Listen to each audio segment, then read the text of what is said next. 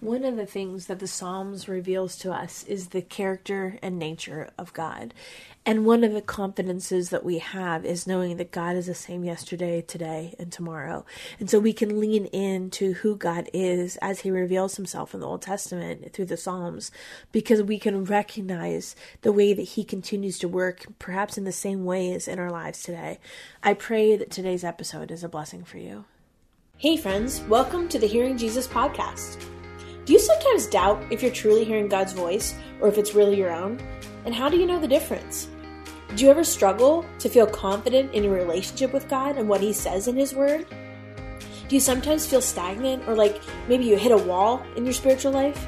Hey, I'm your host, Rachel Grohl, missionary, author, pastor, and life coach, and I have been there. I too was doubting God's voice in my own life.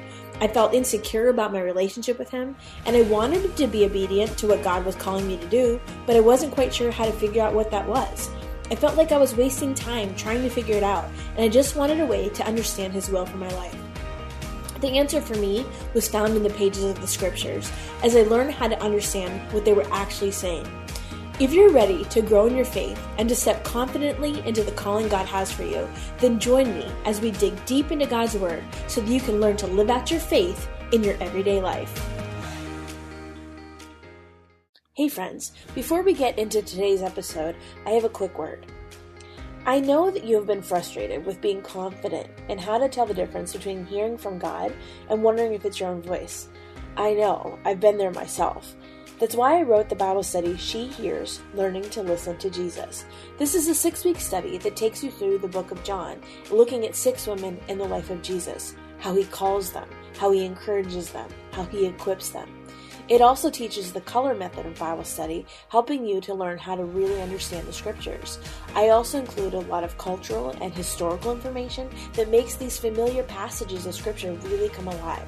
This is a great study to do with maybe your teen girls or a group of friends from church, and it will really help you gain confidence in how to hear from the Lord and set you up with some tools that will stay with you long after the study is over. Again, head to shehears.org and you can find the Bible study on the resources page. Hey friends, welcome back to the Hearing Jesus podcast. I'm your host, Rachel Grohl. Today we're continuing our devotional reading of the Psalms with Psalm 48, starting at verse 1. Great is the Lord and most worthy of praise in the city of our God, his holy mountain. It is beautiful in its loftiness, the joy of the whole earth. Like the utmost heights of Zaphon is Mount Zion, the city of the great King. God is in her citadels. He has shown himself to be her fortress. When the kings joined forces, when they advanced together, they saw her and were astounded. They fled in terror. Trembling seized them there, pain like that of a woman in labor. You destroyed them like ships of Tarshish, shattered by an east wind. As we have heard, so we have seen, in the city of the Lord Almighty, in the city of our God, God makes her secure forever. Within your temple, O God, we meditate on your unfailing love. Like your name, O God, your praise reaches to the ends of the earth. Your right hand is filled with righteousness. Mount Zion rejoices. The villages of Judah are glad because of your judgments. Walk about Zion. Go around her. Count her towers. Consider well her ramparts. View her citadels, that you may tell of them to the next generation. For this God is our God forever and ever. He will be our guide even to the end. So today, as we look at Psalm 48, this is a psalm that is considered a hymn. It's a psalm that was written by the sons of Korah, which we've talked about in previous episodes. But there's a uniqueness about Psalm 48 that I think is really helpful for us to understand the context in which it was written. Psalm 48 is written as a response to the other kinds of hymns that were written in ancient Mesopotamia. So there would have been, in that culture, in that time frame, hymns that were written to different holy cities. And so from some of the earliest records that we have on ancient Mesopotamia, what we see in the records is that there were certain cities that were associated with different, almost like a patron deity or god. And that patron God would be the protector of that city. And so the hymns were written to this holy city, but in association with this certain deity. And that was different depending on, what region you were in. There's a lot of famous law collections around Hammurabi, and that was like around 1750 BC. That is an example of that.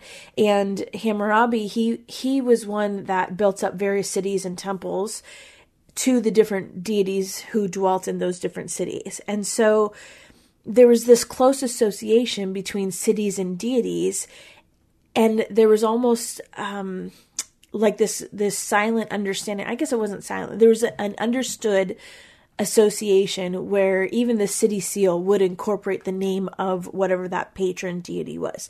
So that's kind of the setting in ancient Mesopotamia that was kind of par for the course, that was normal. It also held true, that was something that happened in ancient Egypt. So there was different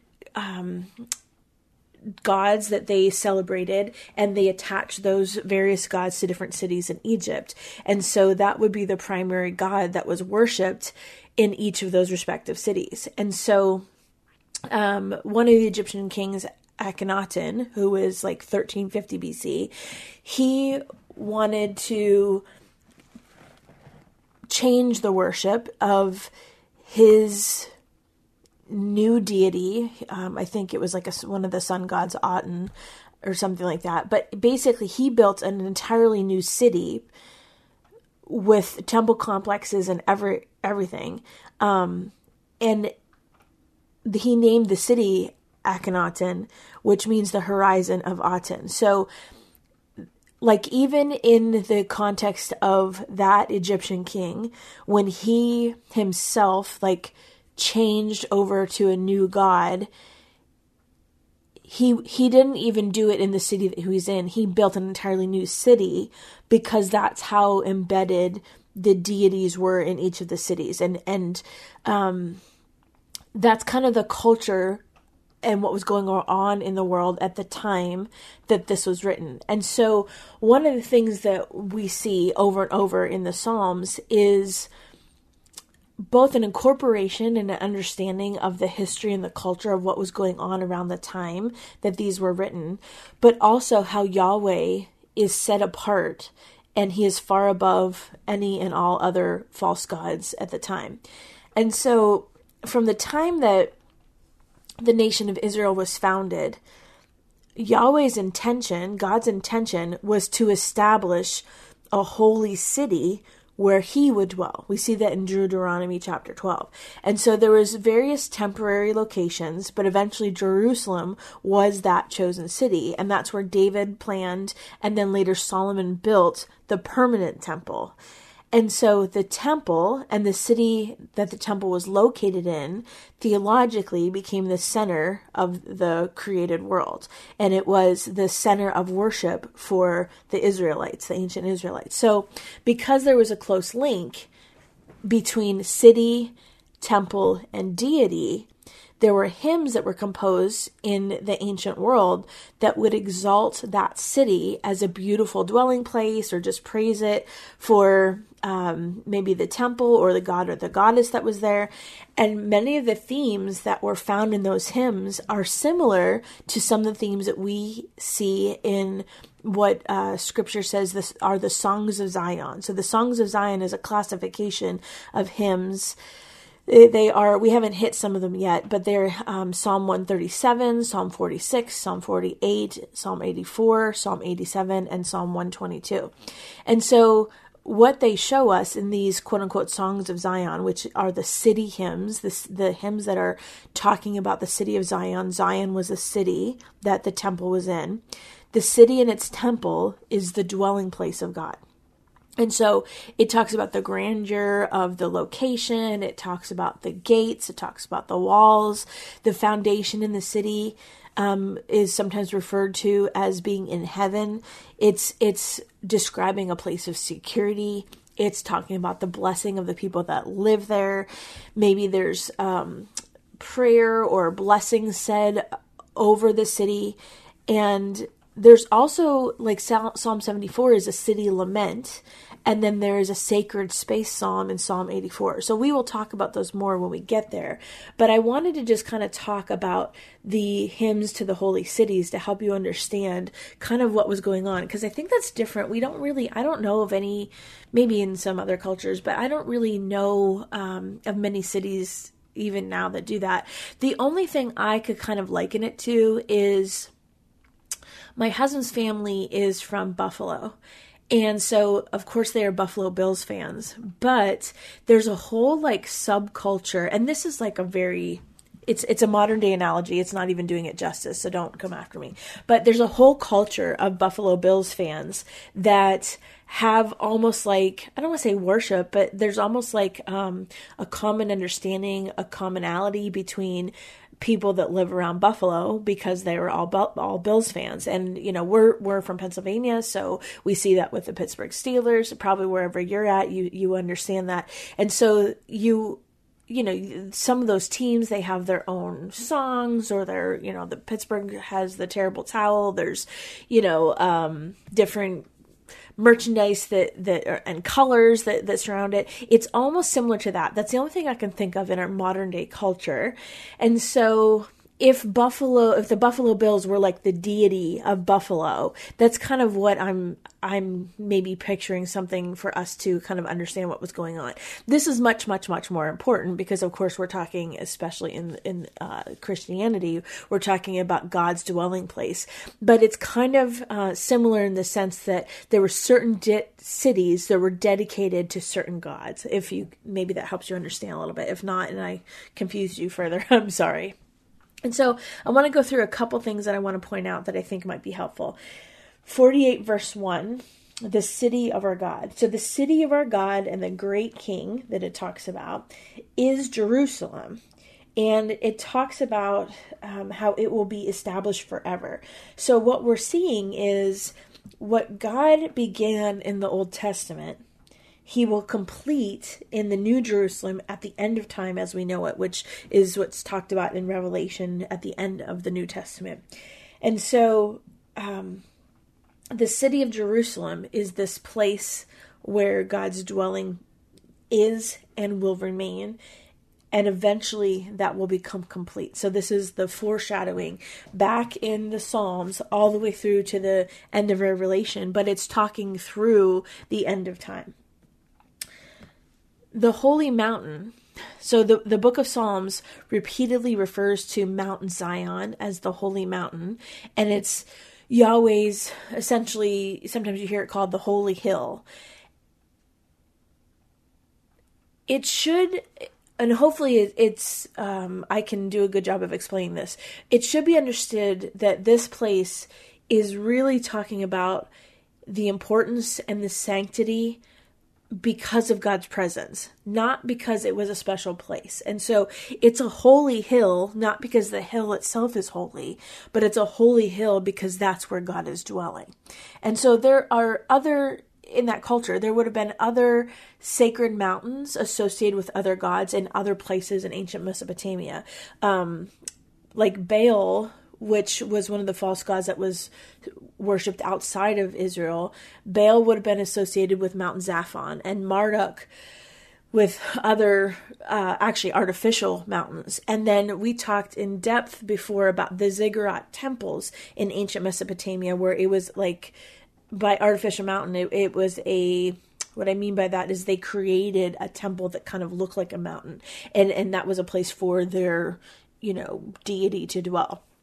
And so Mount Zion is the mountain where the Holy Spirit or God's holy presence is. And so when it talks about the city of our God, that's the site of the temple, and Jerusalem was the dwelling place of God. So verses 1 and 2, when it talks about his holy mountain and the city of our God, it's really not so much focusing on the city or the mountain itself. It's focusing on God's presence. Now, the reason why they chose mountains is in the ancient world, the highest mountains, especially the ones that were up in the north, they were always considered sacred places and they would be appropriate locations to build temples because they saw them as the point of the earth where it has the closest contact with the heavens, or where they saw the deity as dwelling. And so that's a tradition that you can still see even today. There's evidence of that, different temples on different mountains. And that's something that I think I did not, when I was younger, I did not have a good understanding of what is Mount Zion and what is Jerusalem and what is the temple. And, scripture seems to kind of just refer to all of them similarly. But really what it's doing is it's taking a look at what the culture was at the time. And, one of the things that I love about God is he meets us where we're at. This can feel, when we study this, it can feel very foreign for us because we are far removed from that time, from that place, from that culture. But when Yahweh made his presence known, he did it in a way that made sense to the culture at the time. And God still does that today. I mean, it might be a little bit different how God makes himself known to us today. But the beautiful thing about God is he is a God that is personal, and that he meets us where we're at.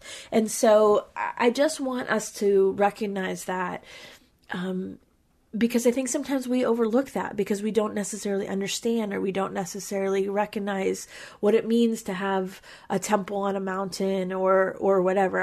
I tend to think that there might be a difference if God was to set apart a special people for himself today and everything started today.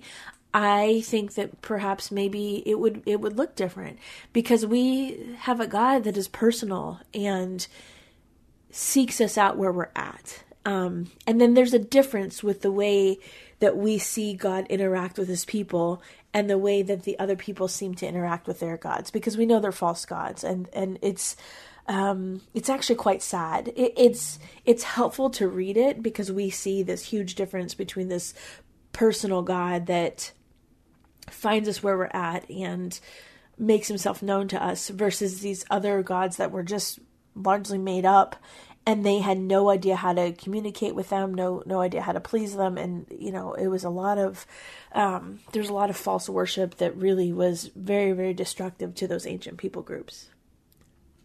So anyway, we'll see that a lot in the ancient writings, even outside of Israel. We'll see the text describe, like with Baal, Mount Zaphon was described as a beautiful hill. It was called an inheritance. It was called a lovely, mighty mountain. And like when Jeroboam built a temple in northern Israel, when he was trying to rival the temple that was in Jerusalem, he chose the city of Dan because, again, it was located near Mount Hermon, which was a sacred site left over from the Canaanites. And there's like this mountainous region. Even the Hittites who lived there in what is now present day Turkey, they would depict their gods standing on top of mountains. And so this recognition between gods and mountains is a long-standing cultural tradition with the ancient world. So I think that's helpful because that background helps us understand the importance of God's mountain in the Old Testament. And not just in the Psalms. We see God's holy mountain talked about throughout the whole Old Testament. It was a prominent location because that was what was expected of any deity's dwelling. So the temple being on a prominent hilltop in Jerusalem, it's called Mount Zion. The hilltop in Jerusalem and Mount Zion are the same thing. So I don't know if that's confusing for you. That was confusing for me for a lot of years. But Jerusalem itself was located at a higher elevation than much of the surrounding region. So even in ancient Israel, the location of Jerusalem was higher.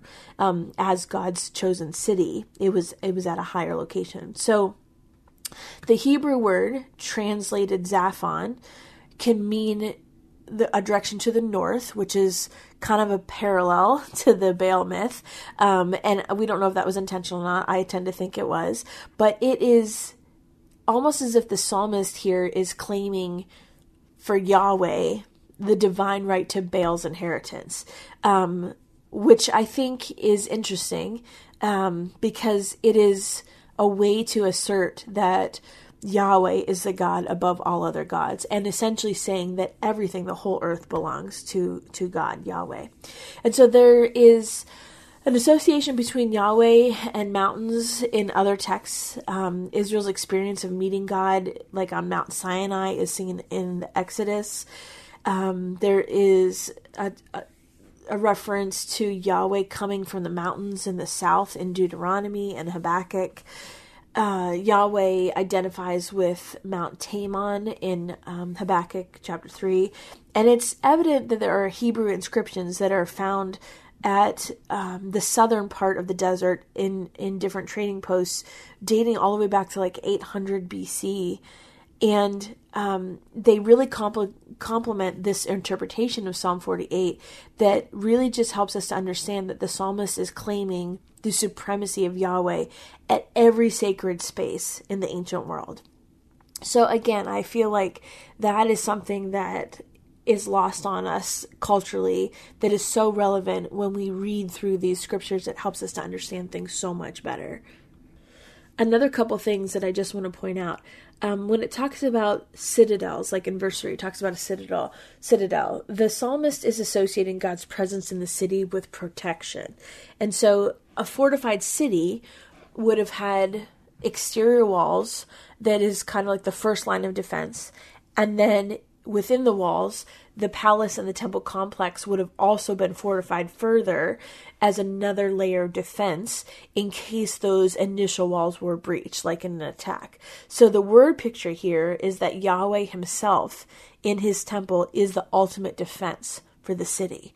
And I think that has ramifications for us today, that God is our protector. And one of the things that we know is the same God of the Old Testament is the same God that we serve in the New Testament and now.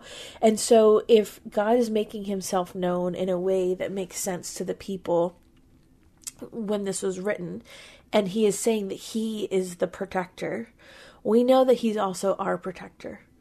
And I don't know if you're like me. I put up a lot of walls. I put up a lot of walls because I've been hurt a lot in my life. And even if I have like a temporary wall or I let somebody in that first layer of walls, there's certainly a secondary set of walls that are in, surrounding my heart. Because after you've been hurt a lot, you just learn to put up walls and boundaries.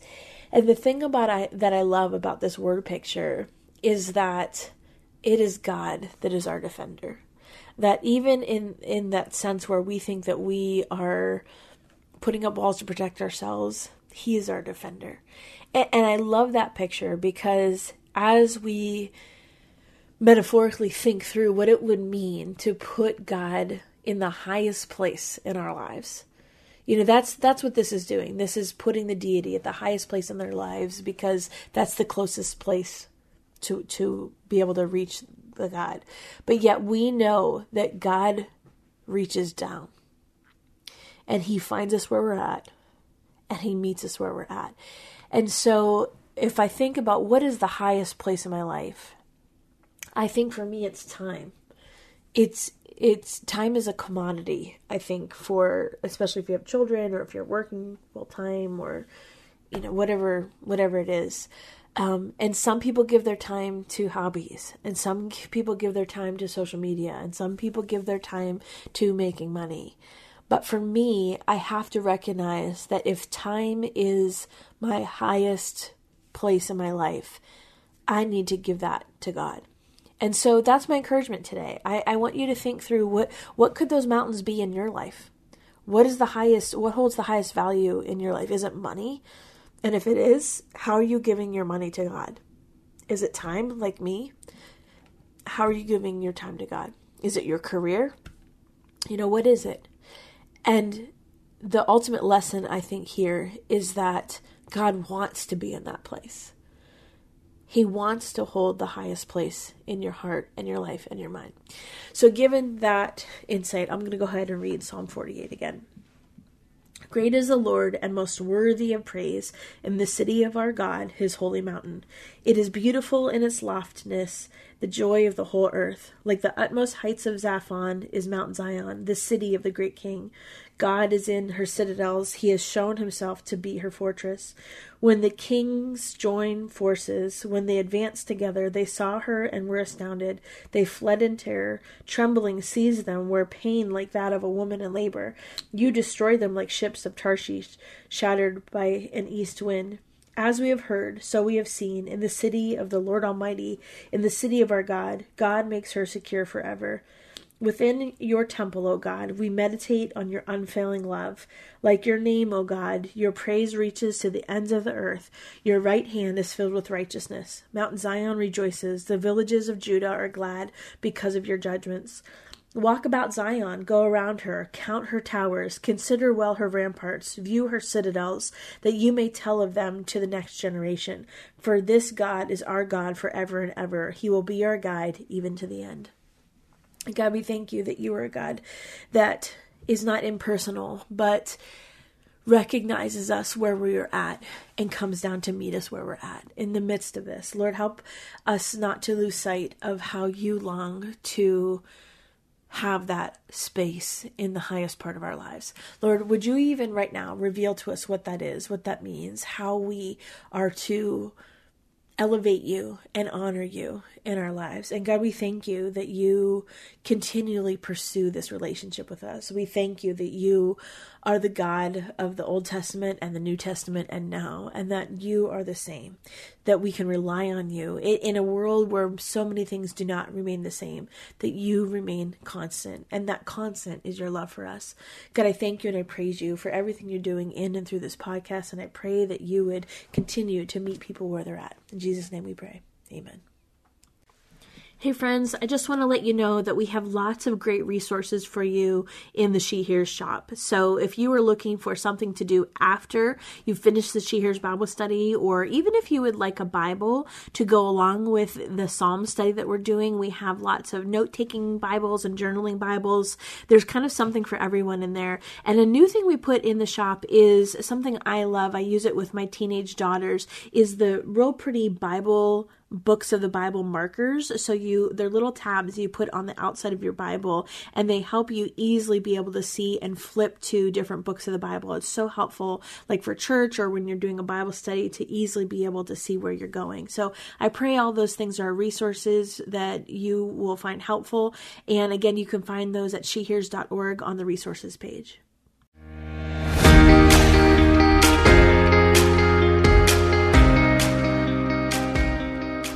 Hey friends, if this podcast helped encourage, empower, or equip you for God's call in your life, I would love it if you would head over to Apple Podcasts and leave me a review. That's the #1 way you can support my show. You can also join our free Facebook community or Instagram page where I share inspirational tips, resources, and prayer throughout the week. Hey, I want you to know I'm praying for you this week. Know that you are loved, you are cherished, and you are His.